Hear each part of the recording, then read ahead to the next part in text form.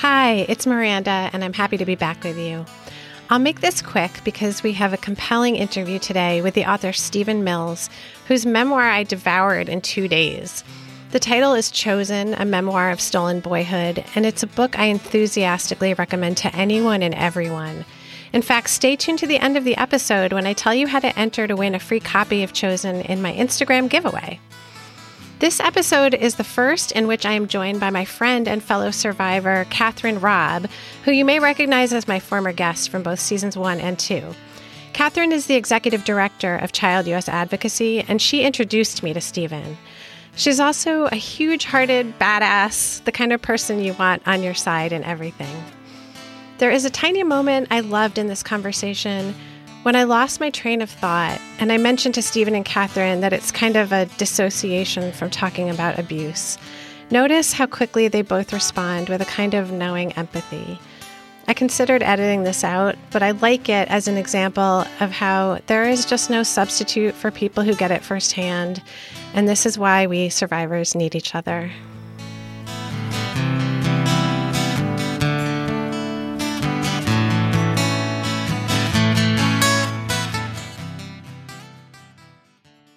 Hello, and welcome to Truth and Consequences, a podcast about trauma and its aftermath, where we talk about the difficult and often surprising challenges that affect us in the wake of trauma and other life-altering events. I'm your host, Miranda Pacquiana. I am a writer and personal coach with a master's in social work and the creator of the website and online platform, The Second Wound. Today is extra special for 2 reasons. First, this will be the first of many interviews I will be co-hosting with my friend and colleague, Catherine Robb. If you're a regular listener, you'll remember Catherine because she's been my guest twice on this show. In fact, it was right after that first interview a couple of years ago that we hit it off and became friends, right, Catherine? That's right. Lucky me. Me too. Catherine is an attorney, writer, fellow survivor, and the executive director of Child U.S. Advocacy, which advocates for legislation to protect children and prevent child abuse and neglect.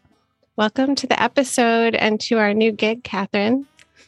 Thank you. I'll also note that Catherine worked tirelessly for 13 years to help write and pass the New York Child Victims Act, under which she and I both filed lawsuit, and so did our guest today. So that brings me to the second reason this episode is so special. We have as our guest today the writer, survivor, and advocate Stephen Mills. Stephen is the author of the poignant and powerful book, Chosen, a Memoir of Stolen Boyhood, which is about to be released by Henry Holt and Company on April 26th. Hello and welcome, Stephen. Thanks so much. It's so great to be here, Miranda. Thank you. I was so moved by this book. I told you it arrived on my doorstep. I devoured it in about 2 days. And I thought I would throw it to Catherine too and ask you if you wanted to share your thoughts about having read this really powerful book. Yeah, it was really hard to put down, and just beautiful writing, Stephen, just really beautiful writing, pulls the reader in such a complete way. You know, I could feel myself being at that camp. I could feel not just the words that you use, but also what felt to me like the emotion behind the words as a fellow survivor. Just powerful, powerful book. I encourage everyone to read it as soon as it's available. Yeah. Yeah, which is April 26th, by the way. I'm not sure when this is airing, but that's the pub date. And thank you so much for that, Catherine. I really appreciate it. In writing the book, I really tried to do a couple of things. One was to really pull the reader into the child's point of view and experience, and not to let you out of that experience by retrospecting as my adult self, or by throwing in jargon or interpretation, or there's wonderful things written in those modes. And what seems to me is sometimes lacking, and certainly often lacking for male survivors, is the first person experience. Mm-hmm. And, you know, the other piece is that this is a tough topic to tackle, and there's a lot of aversion to it, understandably. And I didn't want to give the reader any excuse to stop reading. So I really was very intent on pulling you into a story and hoping that it wouldn't let you go. I really felt that. I mean, I truly couldn't put it down. It was so beautifully written and so gripping. And as painful as some of those scenes were, it never became gratuitous in any way so that it was like painfully tolerable.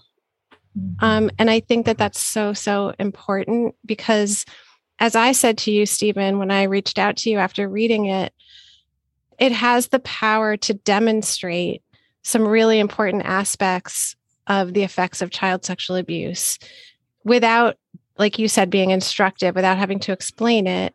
And a lot of these elements are very hard for people to understand, even survivors to understand.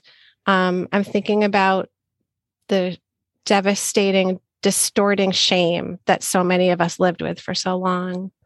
Yeah, right. Exactly. And I think part of what you're saying there is interesting because partly it's the having processed and I digested this to the extent of being able to write about it, which I tried to do for decades and couldn't. But I think part of what you're getting there and reading it is the space that opens up around the events and being able to convey them in a way that isn't just a complete horror show. You know, there's something else going on, which is the adult having processed these things and transmitting them, you know, in a way that I hope, you know, that's sort of what I was after. So it's great to hear that that's how you received it. And yeah, shame is, and maybe I don't know, should I give a quick recap of part one of the book? Just Please so do. folks know that would what be very the helpful. story Yes, is. Yeah. please. So, I mean, I don't want to give too much away, and so because it is a very plot-driven book, but True. you know, the sort of thumbnail is I was groomed and then sexually abused for 2 years by the director of my Jewish summer camp, a very charismatic social worker who was revered for decades. And the grooming happened over the summer. I was had just turned 13. It was right after my bar mitzvah, which was sort of the, you know, milestone in a Jewish boy's life, off to camp. And a camp where I had gone 2 summers before. He was a new director. And, you know, I was your pretty typical kid in 1968, you know, super into sports, Little League, reading books, you know, kind of brainy, good in school, had lots of friends, and had lots of friends at camp. And sort of out of the blue, this director started showing interest in me and clearly reaching out and wanting to be my friend, which was in my world like God reaching down and wanting to be my friend. You know, I had never said a word to the director.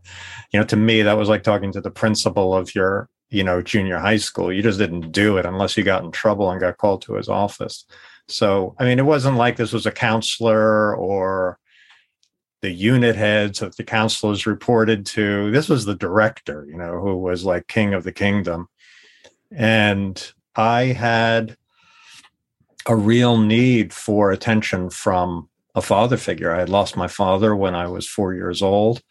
I mean, that is not a spoiler. It's the prologue of the book. Yeah. And, you know, that really set me up in a way to be targeted by him. But that's something, of course, I wouldn't understand until many years later when I understood what his MO was. And it's a pretty classic MO too, yes. Right? There's the targeting a young boy without a dad to protect him and to make him feel more vulnerable. There was his high standing, his ability to make you feel like he was singling you out as special. And he was a person with a lot of power. So there was both an appeal to it and also probably a fear that you didn't want to disappoint him. Oh, absolutely. I mean, I was just over the moon that this guy was interested in me. And took me into his confidence. You see in certain scenes, I mean, his grooming of me was just masterful, the way that he did it. And he was in no hurry. You see how strategic it is. And he was playing the long game. I mean, the long game in this case being 5 months before he then essentially took me hostage with my mother's permission under false pretenses, but took me from home up to camp in winter, isolated in the middle of the woods, 100 miles from where I lived. And, then that was, that catapulted it into a whole nother realm, of sexual assault, and began what became really a decades long journey on my part to unravel exactly what had happened. But shame, I do want to loop back to the shame piece, because it is so central for me and for virtually every male survivor I know. It really goes to the shame is so profound. And of course, it's operative, I think, in girls and women too, but there's different layers. I don't want to say added, because I don't like to compare experience of boys and girls, but there are these other layers with boys, which get triggered instantly at the first touch by a male predator. And this is something I think that really needs to be understood, because it's just human physiology. The 12, 13-year-old boy body will respond to anything touching it. I mean, I don't care if it's a wombat or a watermelon or a 40-year-old man. Mm-hmm. The predator understands that. The victim doesn't. And so the predator uses that to say, oh, look, you've got an erection. You want this. You're going to make me do this. And of course, for me, that was absolutely horrifying, and horror at my own body, at my body responding. It makes you feel complicit, I would assume. Yeah, there's right? the complicity and just the confusion and terror at the complicity, and that gets carried for a lifetime. I mean, if you don't find a way to surface that and deal with it, that'll just eat you alive for the rest of your life. And he was also classic in that he used pornography. I mean, that's a very common type of grooming. And, of course, like you said, Stephen, the physical response to any sort of sexual stimulus is just more visible with boys, generally speaking, right? Correct. But the other thing that you did such a masterful job at is the grooming of the psychological and emotional grooming. It was just, there was so much, and maybe I saw some of it just because I'm a survivor as well. Mm-hmm. But it seemed, I was like, oh yeah, this is what he's doing. The emotional manipulation and sharing secrets and making you feel special. So a lot of people think of grooming as just, maybe taking a kid to the movies or a ball game or buying them ice cream. It's so much more than that. They use these layers and layers of creating what is, considered a special relationship to really tie their young victim in knots, Yeah, that's right. Keep them, right? Mm-hmm. It's all about what gets developed is a real bond and trust. Mm-hmm. I mean, by pedophiles who really know what they're doing and are quote unquote the most successful are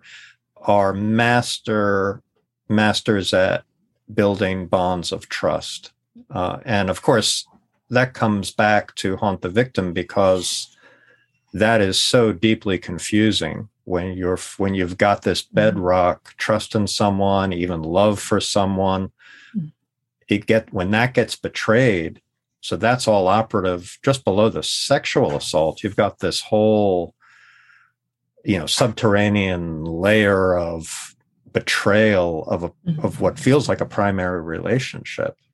And they do so with the families of victims as well. And, absolutely. I mean, he played my mother just to a T, and many, many other mothers. And Of course, he was a social worker. I mean, this is quite true, as you say, of many, but he was particularly adept just because of the skills he had as a social worker / school counselor. He knew exactly what he was doing to reel kids in, and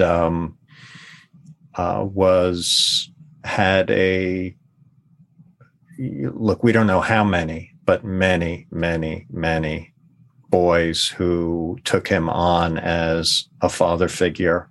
And decades later, I know that many of them find it very difficult, even now, so long afterwards, to hold these two realities in their mind, that he was absolutely this father figure who they idealized and worshiped and loved and utterly dependent on, and yet did these horrific things to them. And he did good things out in the world too. I mean, he ran these camps that brought together different people from different walks of life. There was a Fresh Air Fund aspect to many of them.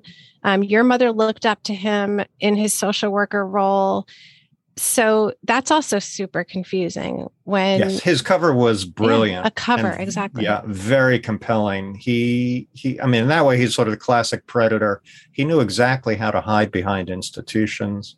In this case, they were Jewish agencies that had missions of social justice, including helping kids, social services, especially poor kids and inner city kids. I mean, because the camps described in my book all originated in the early 1900s as places that, as you say, gave a fresh air experience to immigrant children, who were trapped in cities.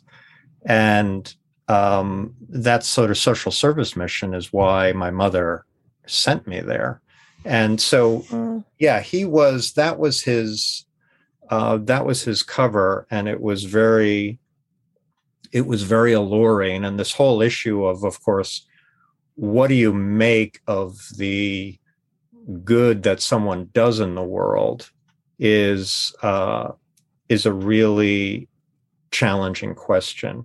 For me, if any of his employers had done their job as far back as 1960, which was the first case that we know about, for sure, the guy would have been in jail for a long time, and none of the other work would have happened. And the second thing is, we know, and I know just from so many people I went to camp with who had these fantastic experiences at these camps and had no clue about what was going on. We know about all of that because you can get on Facebook and see, all of these alumni groups of campers, right? What we don't know is the devastating toll taken on the countless victims whose lives were derailed by this person's crimes. And that's part of the book, of course, is trying to really get at the truth of what happened on the other side of the scale here. So can you dive back into your story and start describing to us where your path led after the abuse began and how it did impact you so deeply internally and in your life? Yeah. So after, ages 13 to 15, I was leading a double life. Yeah. I don't know any other way to say it. Abuse, as the two of you well know, the isolation of it and the helplessness of it is so overwhelming that I was really it was just a full-time job trying to pretend to be normal. That was sort of my job at ages 13, 14, 15 of putting up a front. And I was completely dissociated from the experience itself. I didn't acknowledge it. I knew it happened. I knew it was happening, but I had no way of coping with it. And so It was just shoved in a box and locked and the key thrown away. And I had a ferocious need to fit in and be normal, be driven by that. And for me, most of that came out in being a really great student. And so I worked extra hard at school. It was the only place where I could get approval, from my mother, my stepfather, my peers. And so I was just, your classic, type A middle school student, who got A's and everything. And all I talked about was going to college. Do you think, Stephen, that some of that was covering up for that hidden part of you that you were so ashamed of? Oh, absolutely. I mean, I think I probably, I like most of my other peers, because I'd been put into an honors track when I was 12 years old, I probably would have been very academic anyway, but my drivenness had a lot to do with it. Just felt like survival. If I didn't have that, I just wasn't going to make it. And, that's really how I got through high school, junior high and high school, was sort of having this front during the day of that, and then which covered up very, very dark, depressive, I don't want to say episodes because it was nonstop. I mean, I was just suicidally depressed through lots of suicidal ideation, and I didn't know where it was coming from. I didn't make the connect. Right. And I had lost my father, as I said before, at 4. A lot of times I would wonder whether it was connected to that. I mean, another event I had never really processed. So I was really completely in the dark about it all. And it wasn't until, I went off to college, and part of the book is about my journey through these various ways of avoiding pain and feeling pain.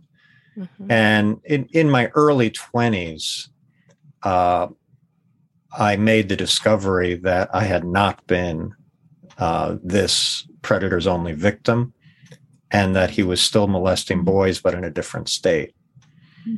And that discovery really blew the lid off of the box I had stuffed everything into, because I could no longer deny what was right in front of my face. And it was such a pivotal moment in the book, right, Catherine, when you see Jake, right? Jake, yeah. Him standing by Jake. Yeah, I see another boy. Cabin. He takes another boy into a cabin, and I flash back on my own experience. I mean, this is all precognitive. I wasn't even aware of what was going on.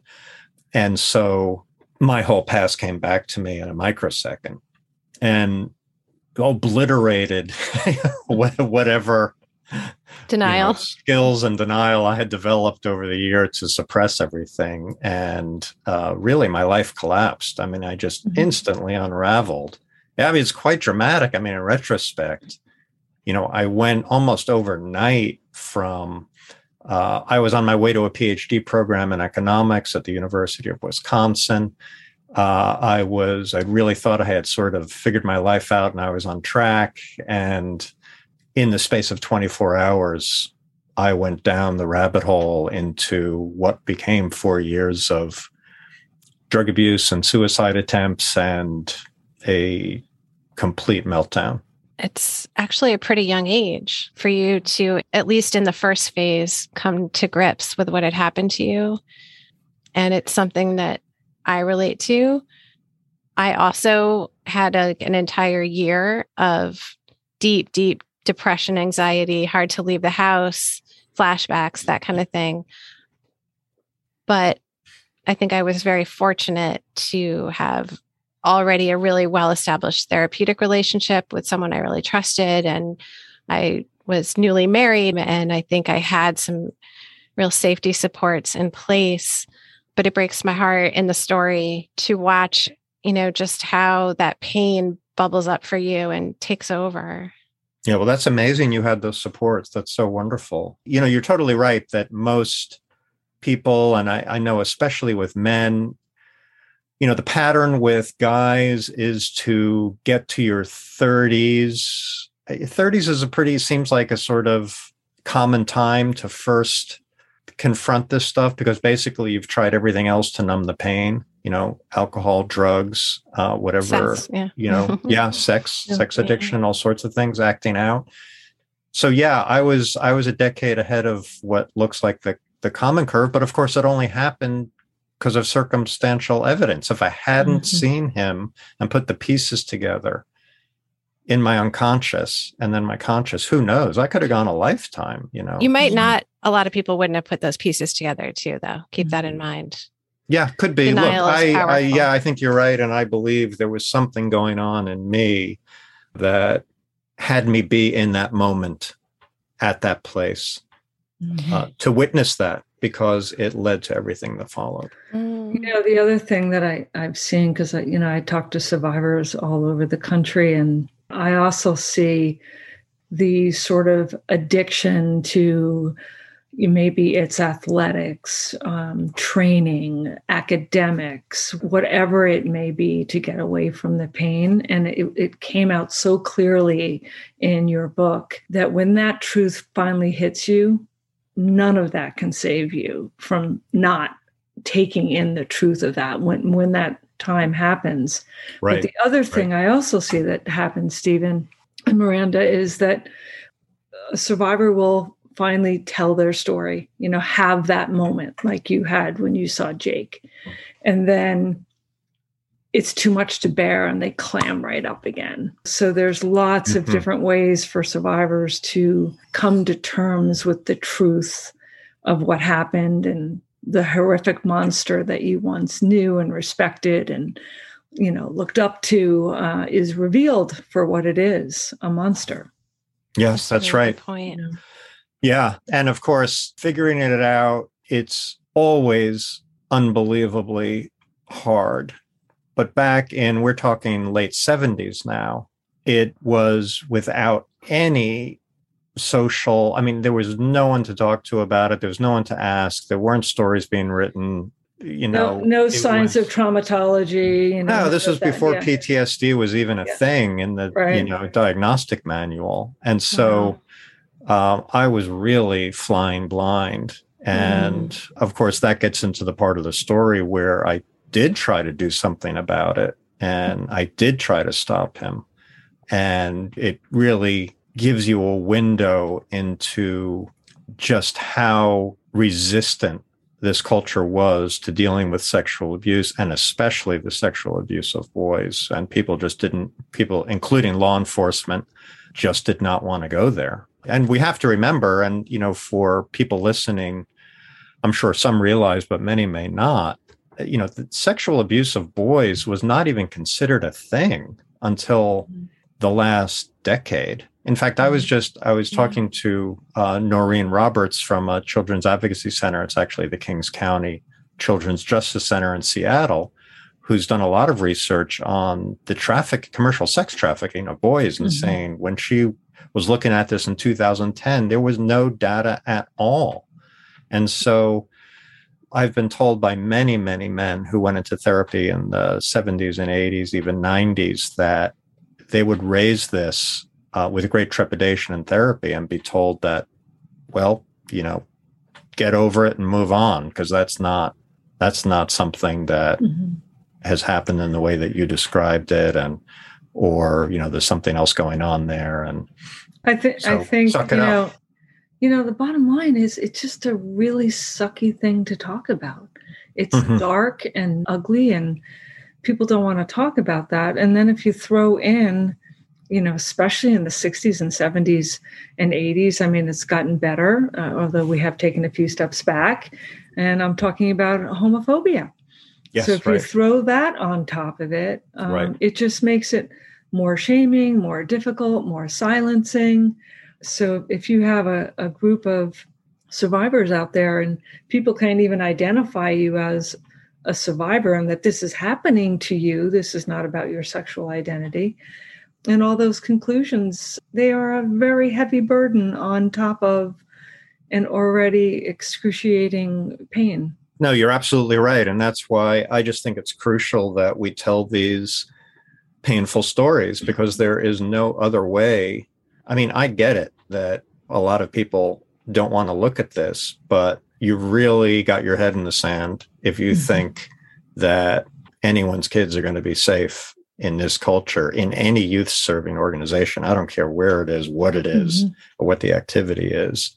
But if we're not willing to change the culture and improve the safeguards that we demand that institutions put in place, then this is just going to continue. So being willing to listen to survivors, to know how predators operate, to understand the lifelong impacts, that's absolutely crucial, to doing better going forward. You mentioned to me that there's also an aspect of being male in this culture. I wrote down the words that you said, that boys are socialized to be dominant and have contempt for weakness. Can you talk a little bit about that and how that contributes to the shaming and the silence? Sure. Well, any boy who has survived the gauntlet of the playground in grade school understands what masculinity in this culture is about. It's about aggression and dominance and control and cruelty. And we do have contempt for weakness, and you learn that on the playground. Man, if you're not tough enough to fight back, or at least to defend yourself, you're just going to get punished in a big way repeatedly, because boys smell blood and weakness, right? So that is so toxic and so dangerous and so embedded, in the male psyche in our society. And it doesn't leave room for boys to feel emotion, to even know what it means, much less acknowledge to feel sadness or fear or, anger, or process anger in a way other than lashing out, right? So we all, to some extent, carry that archetype around. Like, the way I like to say it is, would Superman be sexually abused? No, that's impossible. Yeah, just right? punch the guy and send him into space. Yeah. Would John Wayne be sexually abused? It's unthinkable, right? And yet, let's see, you had almost the entire University of Michigan football team sexually abused. Yeah. So the reality is, millions of men were sexually abused as boys. And we need to find a way to talk about that. And thank God, people like John Vaughn and Chuck Christian from Michigan are talking about it. And really what they're doing is radically reinventing what it means to be male in America. I just think that's so fantastic, right? Because these guys are just mega football heroes, and they're saying, hey, what's that got to do with it? We were kids, and we were preyed on by someone who had power over us, and you've got to deal with it. The messaging about what it means to be male or female, but certainly right now we're focusing on don't cry, be strong, don't be weak. That starts long before boys get to a playground. Yes. I mean, absolutely. That's something that starts really, really early on. Yeah, that's right. Stephen, what did you eventually come to understand about why you were unable to object or fight back in the moment that will help other sexual abuse victims to understand? Yeah, I think we tend to frame these things or ask these questions. I can't tell you how many times I've been asked by people who I thought would have understood, have said, well, why didn't you just tell them to stop? That's what I would have done. Sometimes that's the follow-up comment. That's what I would have done. Yep. Yeah, this is usually coming from a 40, 50, 60-year-old guy. And of course, they're looking at it through an adult rational lens, not through direct experience of what it means to be sexually assaulted by someone twice your size. And so the experience itself, for me, and it took me decades to understand it because it took me decades to relive it. And part of what's in the book is explaining how that came about.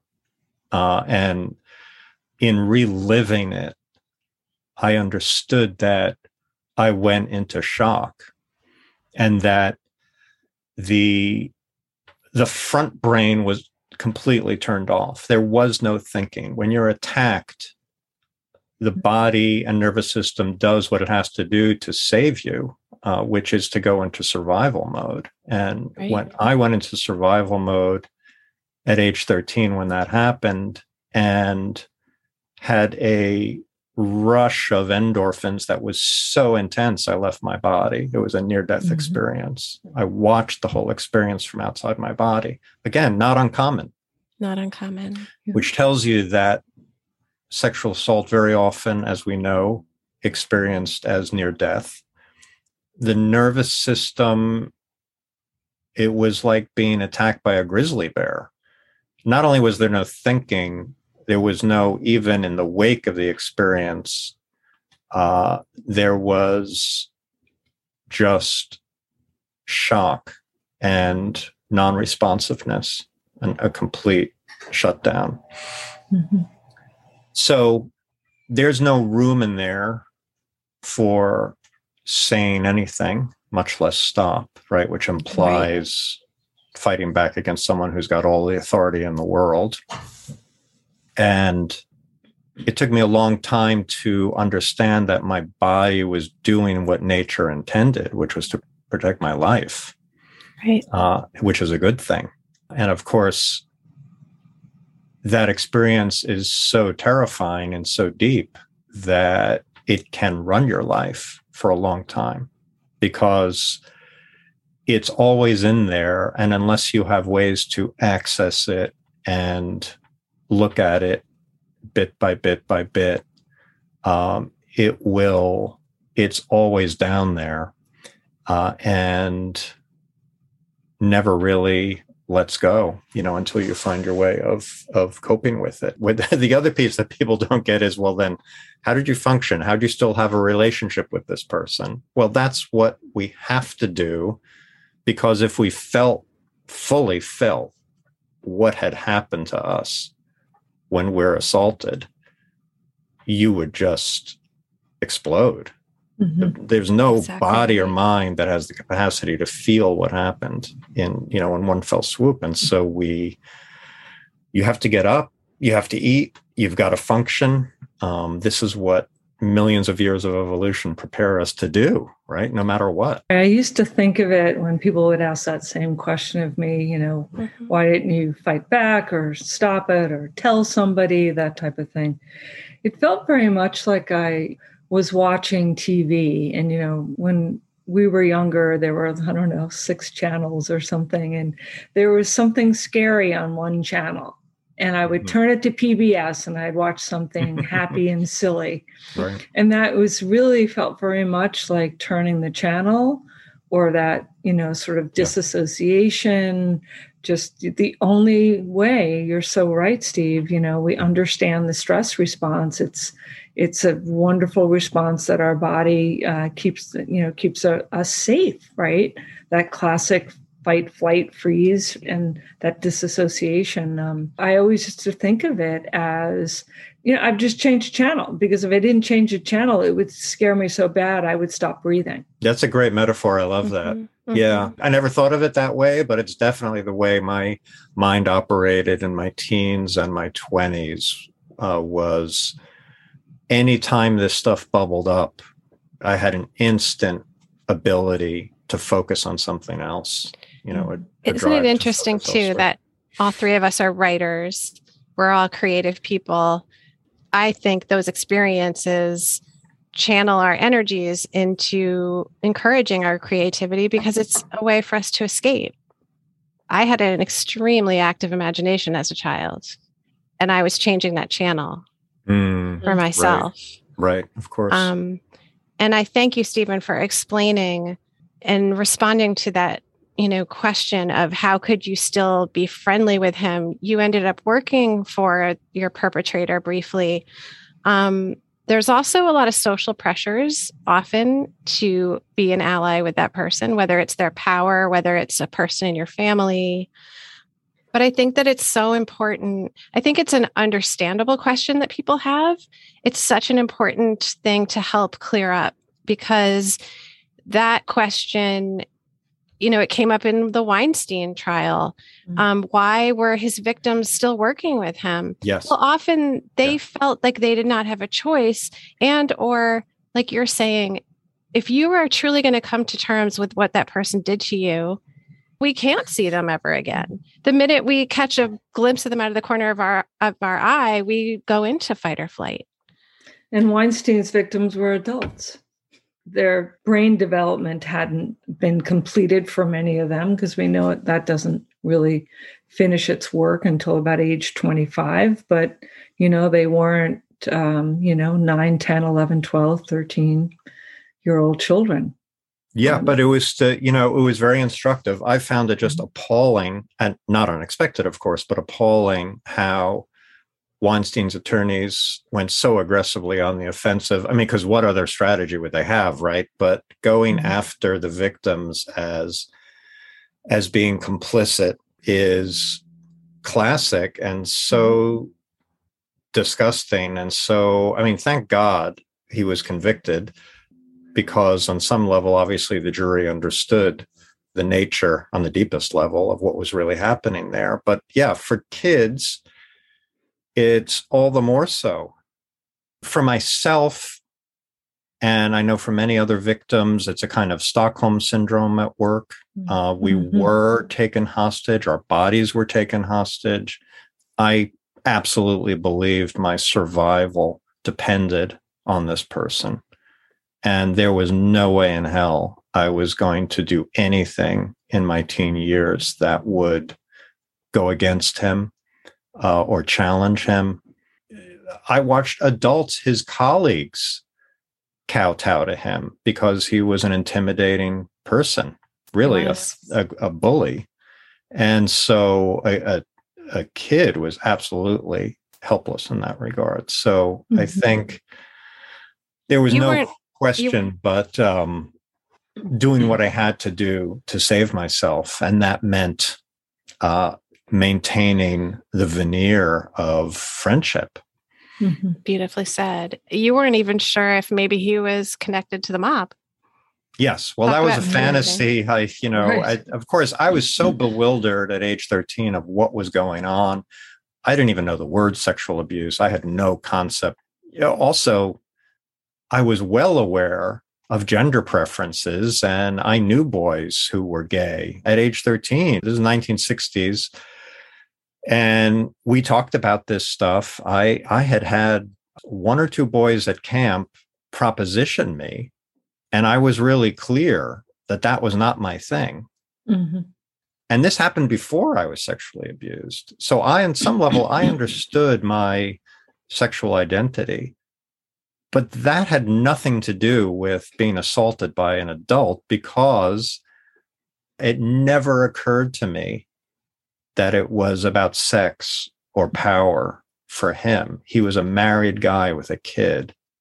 It was not in my universe that a person in that position, like most of the adults I knew, would sexually attack a kid. So my mind just frenetically started imagining other scenarios. And one of them was he had taken me hostage and had some plan for blackmailing me and my family. And that if we didn't comply, we'd be killed. I totally believed that. Terrifying. Because I had no other explanation for what was going on. And it would be 2 more years before, and there's a scene in the book where the light goes on, where I realize that he has some compulsive sexual thing going on. But that was a bolt out of the blue. Never occurred to me. Can you tell us the story about when you came to your parents and you decided this was the moment to tell them the truth about this man, Dan, who they still revered and spoke highly of and were planning to invite to a family event? Yeah, they did invite him. Actually, in 1983, they invited him, knowing nothing, of course, of what he had done to me when I was a kid. And this is now when I was 27 years old. They invited him to my sister's wedding. Actually, he and his wife, because they had become family friends. I mean, this is classic, right? Classic. Absolute classic. They had become part of the family. They came to Jewish holiday dinners at our house. So he was invited, they were invited to the wedding. And that was a moment when I realized it's like me or him. I can't be in the room with this guy. I hadn't yet figured out how to handle him. And I had some kind of, moment of wisdom of knowing that he can't be there because I can't handle it and I wouldn't know how to deal with it. And that was the first time I had spoken to him in years. I called him up and said, you can't be at this wedding. I didn't say why. I didn't get into anything. He said, okay. And then a few years later, after that was just actually when I was starting therapy, after a few years of therapy and after meeting the woman who would become my wife, Susan, who really was a key, that was a turning point in for the first time in my life, being in a relationship, a romantic relationship that was honest, where I felt safe to disclose. That went a long way toward feeling safe enough to really figure out what had happened and how to move forward. And as part of that, and actually at Susan's prodding, because I was just terrified of disclosing to my parents. This is my mother and my stepfather. I was just, there were so many layers of it. I just was scared for myself. I was really so reluctant to put this burden on them and sort of destroy this whole idealized thing they had around this guy for so many decades as, the world's greatest social worker. It was just blowing up everything, it felt like. And it was very intense. My mother, to her credit, she instantly believed me. Which is critical. Absolutely critical. And my heart goes out to people who don't have that response from their families, which is all too common. But part of the reason that she believed me was people had actually tried to warn her 16 years earlier, after my last summer at camp. My aunt and uncle, my cousin, perhaps not explicitly, but they clearly sent up warning flares about what was going on. I loved Dave in the book. My cousin Dave, who I was very, very, like my brother growing up, actually walked in on Dan and myself after he had sexually abused me. And so his mind was blown. He wasn't exactly sure what he had seen or what had happened, but he talked to his parents about it, and his parents talked to my mother enough to make clear that something was amiss. And for whatever reasons, she defended Dan and didn't believe them.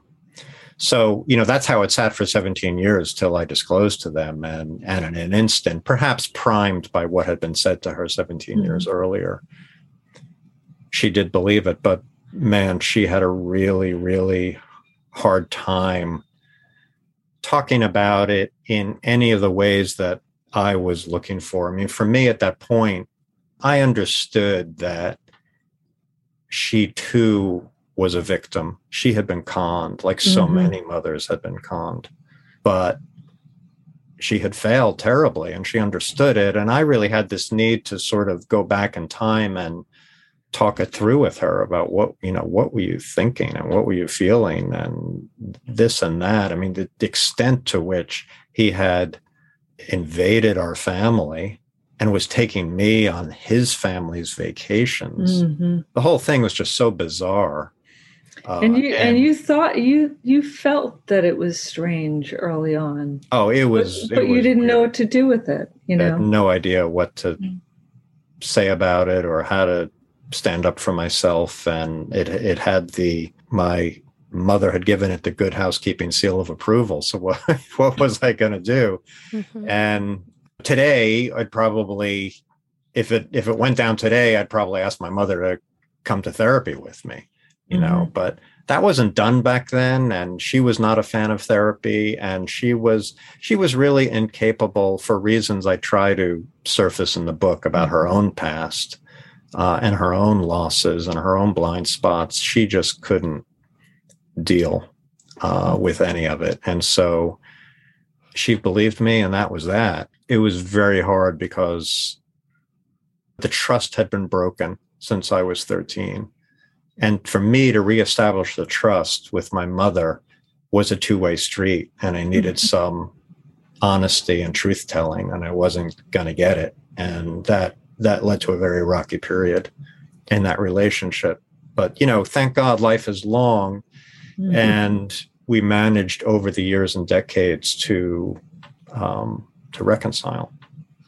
I wrote down a quote from the book that just really was meaningful to me. When your mom and your stepdad sort of shifted into sympathetic mode and your mother held you and asked for your forgiveness, and you said in the book, "I wasn't ready to forgive, not yet. I waited for her to stop crying and return to her chair before saying more." Quote, "I'd like you to think about your role in what happened," unquote. It's such a simple and deep way to put what so many of us feel. Even understanding, as you're describing, that yes, often the people that were supposed to protect us were victims. They have their own limitations. They have their own past that may interfere. And yet that's a need that almost every one of us has. Yeah, absolutely. It's so important. But, the fact is some parents are just not capable. Yeah, and that's right. And by the way, I just want to clarify, when I say my mother was a victim, which I do believe, and it took me a long time to appreciate the full meaning of that, but she failed as a parent. I mean, there are different roles here. There's the parental role, there's the child role, and the job of parenting, of protecting, of ensuring safety that she did in so many other ways was a complete fail on this one. And that doesn't mean that I didn't ultimately forgive her, but I was really, at that point, for me to forgive, it would have meant her meeting me halfway and trying to share what that had been for her. And she just couldn't go there. I often say to my children, and I used to say it all the time when they were younger, if it doesn't feel right, it ain't. To trust your gut. And I've thought, Miranda and I, of course, have talked about this, so much, and we'll continue to talk about these experiences. But maybe that's a message we need to send to parents, right? Yes. Right? Yeah. So you're touching on, that is so hugely important, and not just parents, community members, organizational leaders, school administrators. Yeah. So this is the most common, people witness something that is not quite right, and they got a bad feeling, but instead of honoring that bad feeling, they turn away, because to pursue it means you've got to potentially blow the whistle on someone who's revered by this community. And by definition, that person's in a position of power with your children, because someone's vetted that person and told you they are, not only fantastic with kids, but they're ethical, and right. That's why they were hired. So I think for a lot of people, having that thought, something's wrong here, immediately challenges that whole edifice. And it's very scary, because, you're going to be pulling down something that is, a lot of people are depending on it. If the emperor has no clothes, either way, you are in for a hell of a fight, in that. And the perpetrators, they always look like the good guys, That's right. Yep. Whether it's Dan in your story, or it's Jerry Sandusky or Larry Nasser, or they always look like a priest. They always look like the good guys. And this is also something that I don't think I fully appreciated it until I wrote the book. The extent to which predators build entire careers around gaining access to children. That's exactly right. Right? I mean, we know this, and yet, the other piece of it that we don't too often look at is just how much they invest in becoming the absolute best at that thing. Mm-hmm. And, you know, the most revered and the most loved, because the extent to which they can do that gives them even freer access. Right. You know, whether it's Jerry Sandusky buying sneakers or the cannolis or whatever it may be, they do it in the adult sphere too, right? Yeah. I mean, if you look at Weinstein with, sorry, I just lost my train of thought there for a second. I still sometimes dissociate a little when we talk about these things. Yeah. In cultivating the way they groom their colleagues, you mean, in their remember what my point was, but that's okay. Yeah. But talking about this does remind me also of the fact that you're serving as an ambassador to Child USA, Stephen, which is how you met Catherine, because that's the sister organization to Child US Advocacy. Can you tell us all what that entails and why that's meaningful to you?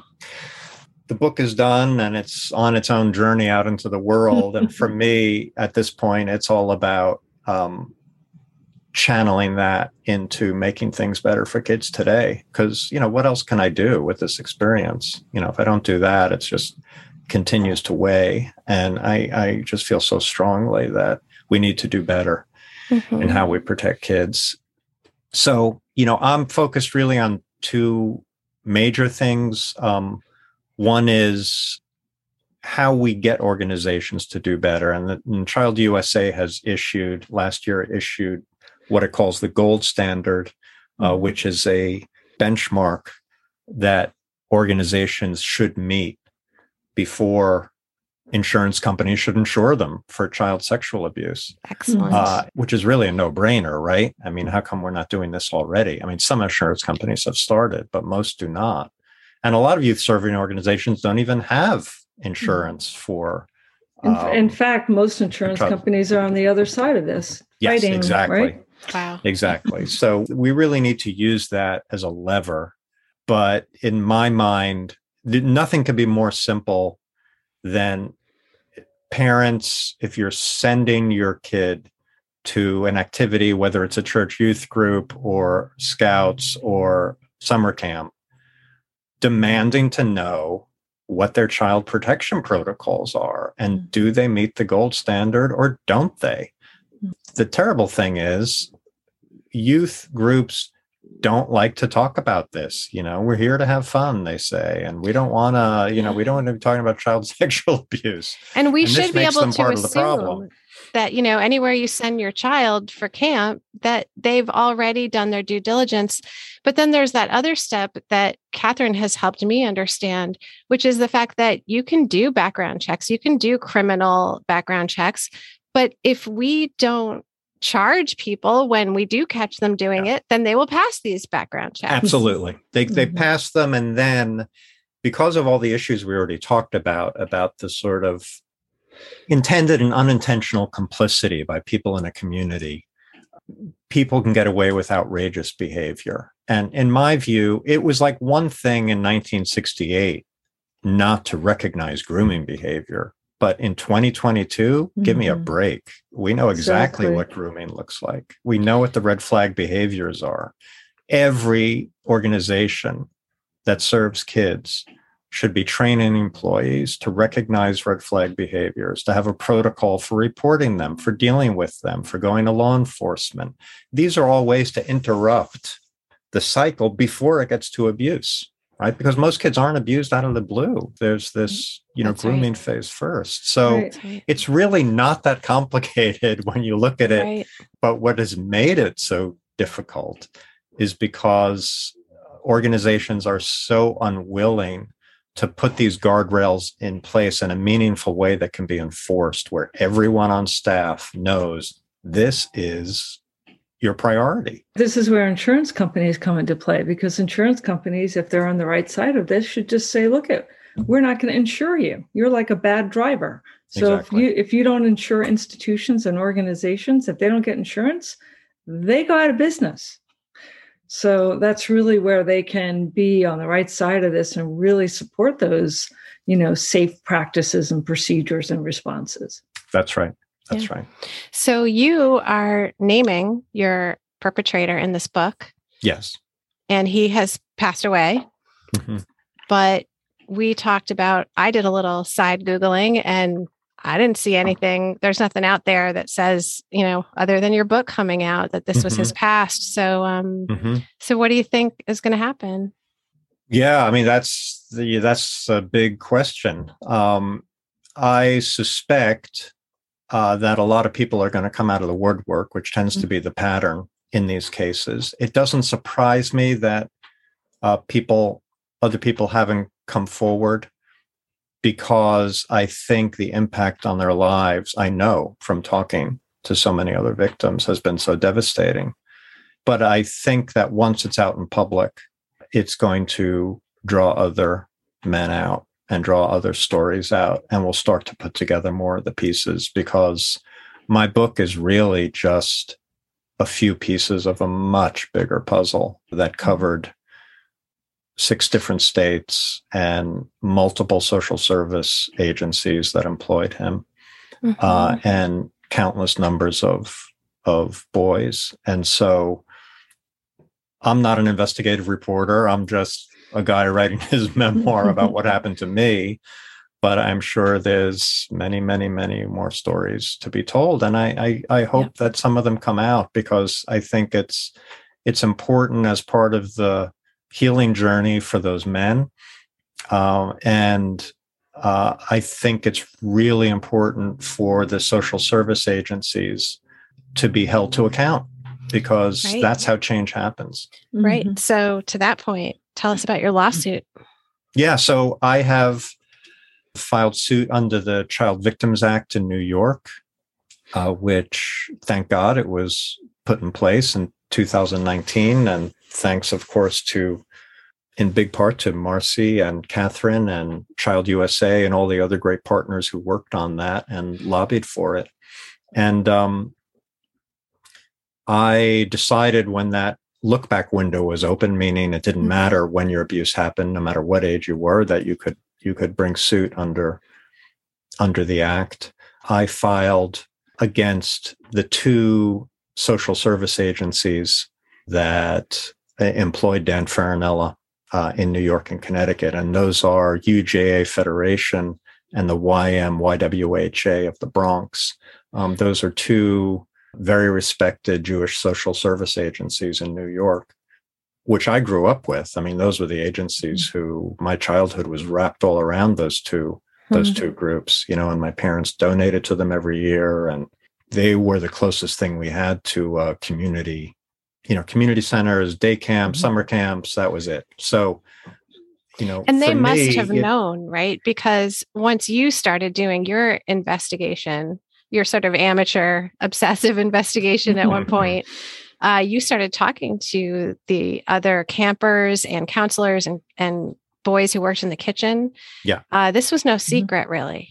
It was not a secret at camp. There were so many, it was openly discussed amongst the kitchen boys who were teens, many of them victims. It was that classic open secret.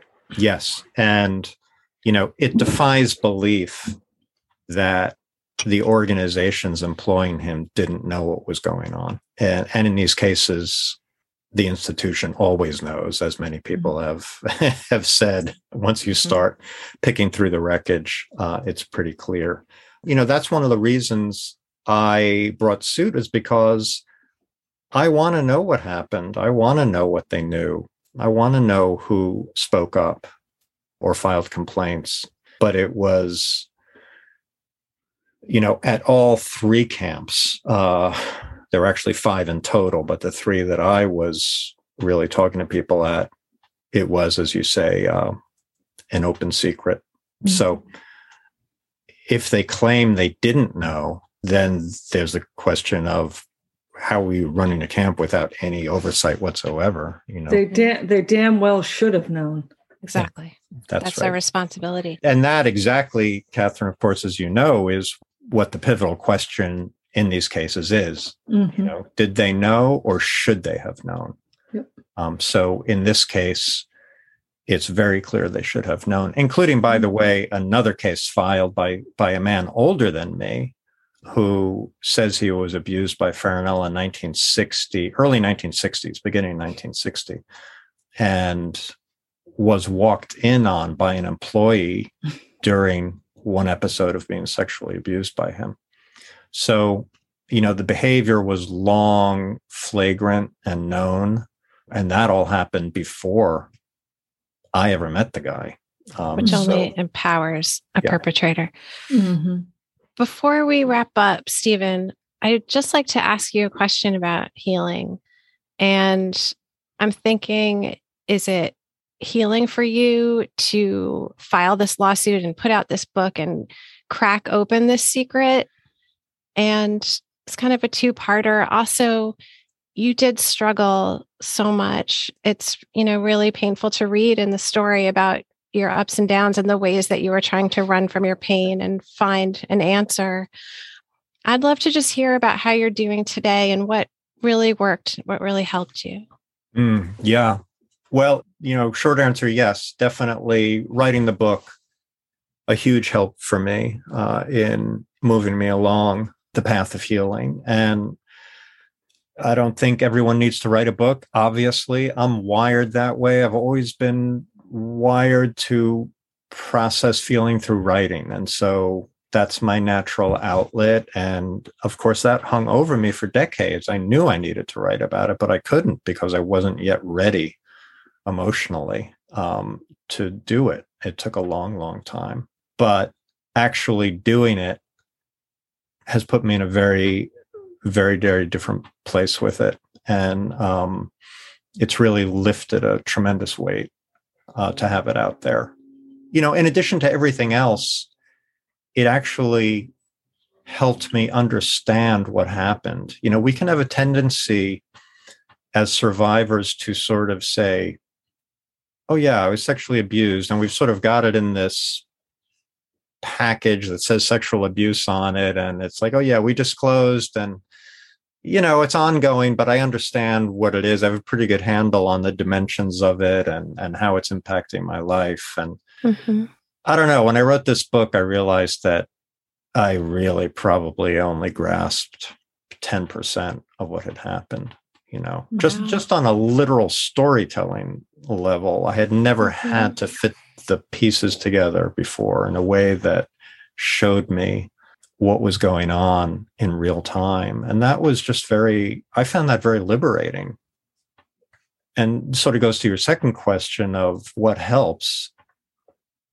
Anything that gets at the truth helps. Yeah. Anything. That can be talking to another person.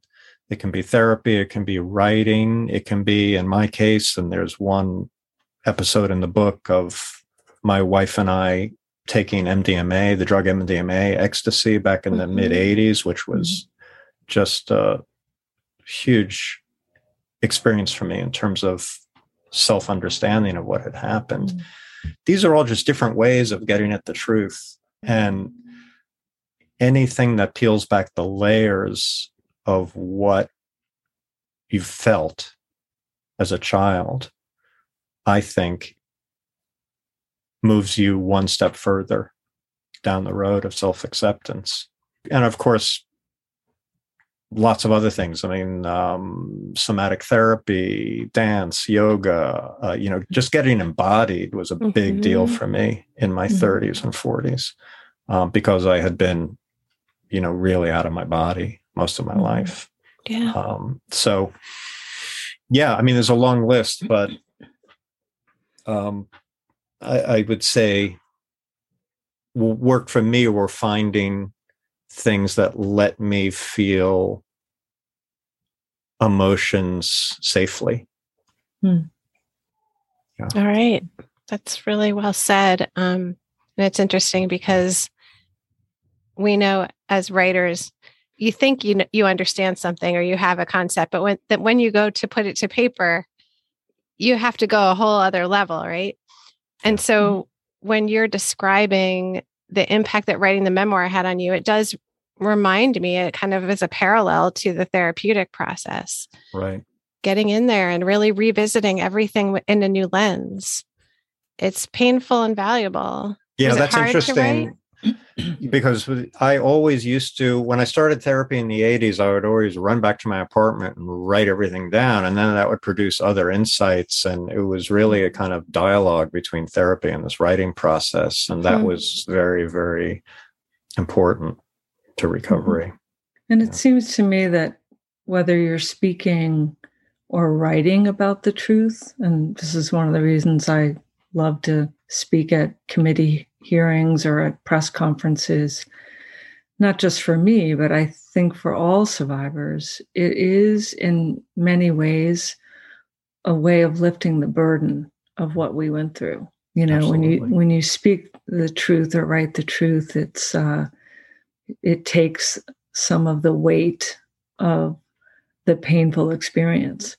Absolutely. And it goes back to where we started, which is that sense of isolation and helplessness. And if, breaking that wall is so crucial to be seen and believed and heard for the experience is tremendously empowering and such a gigantic relief. I mean, of course, it's just a beginning, but it's a big, big piece of the beginning. Yeah, I think sharing with another person, whether it's a therapist or not, someone you can trust who will really be present for it is crucial. Absolutely. And this feels really valuable to me to be able to connect with both of you about this. Thank you. This has been really, really wonderful. And I know it's going to be valuable to people listening too. Thank you so much. Yeah, thank you for having me. You two are my heroes, and it's just an honor to be on. Right back at you. Right back at you. I'm really excited for this book to be released and see what happens. Because me too. Yeah, I bet you are. Yeah. Well, and I'm going to do whatever I can to help keep promoting it. God bless. Okay. Thanks, you guys. Thank you. That was a fantastic conversation. I'm thrilled.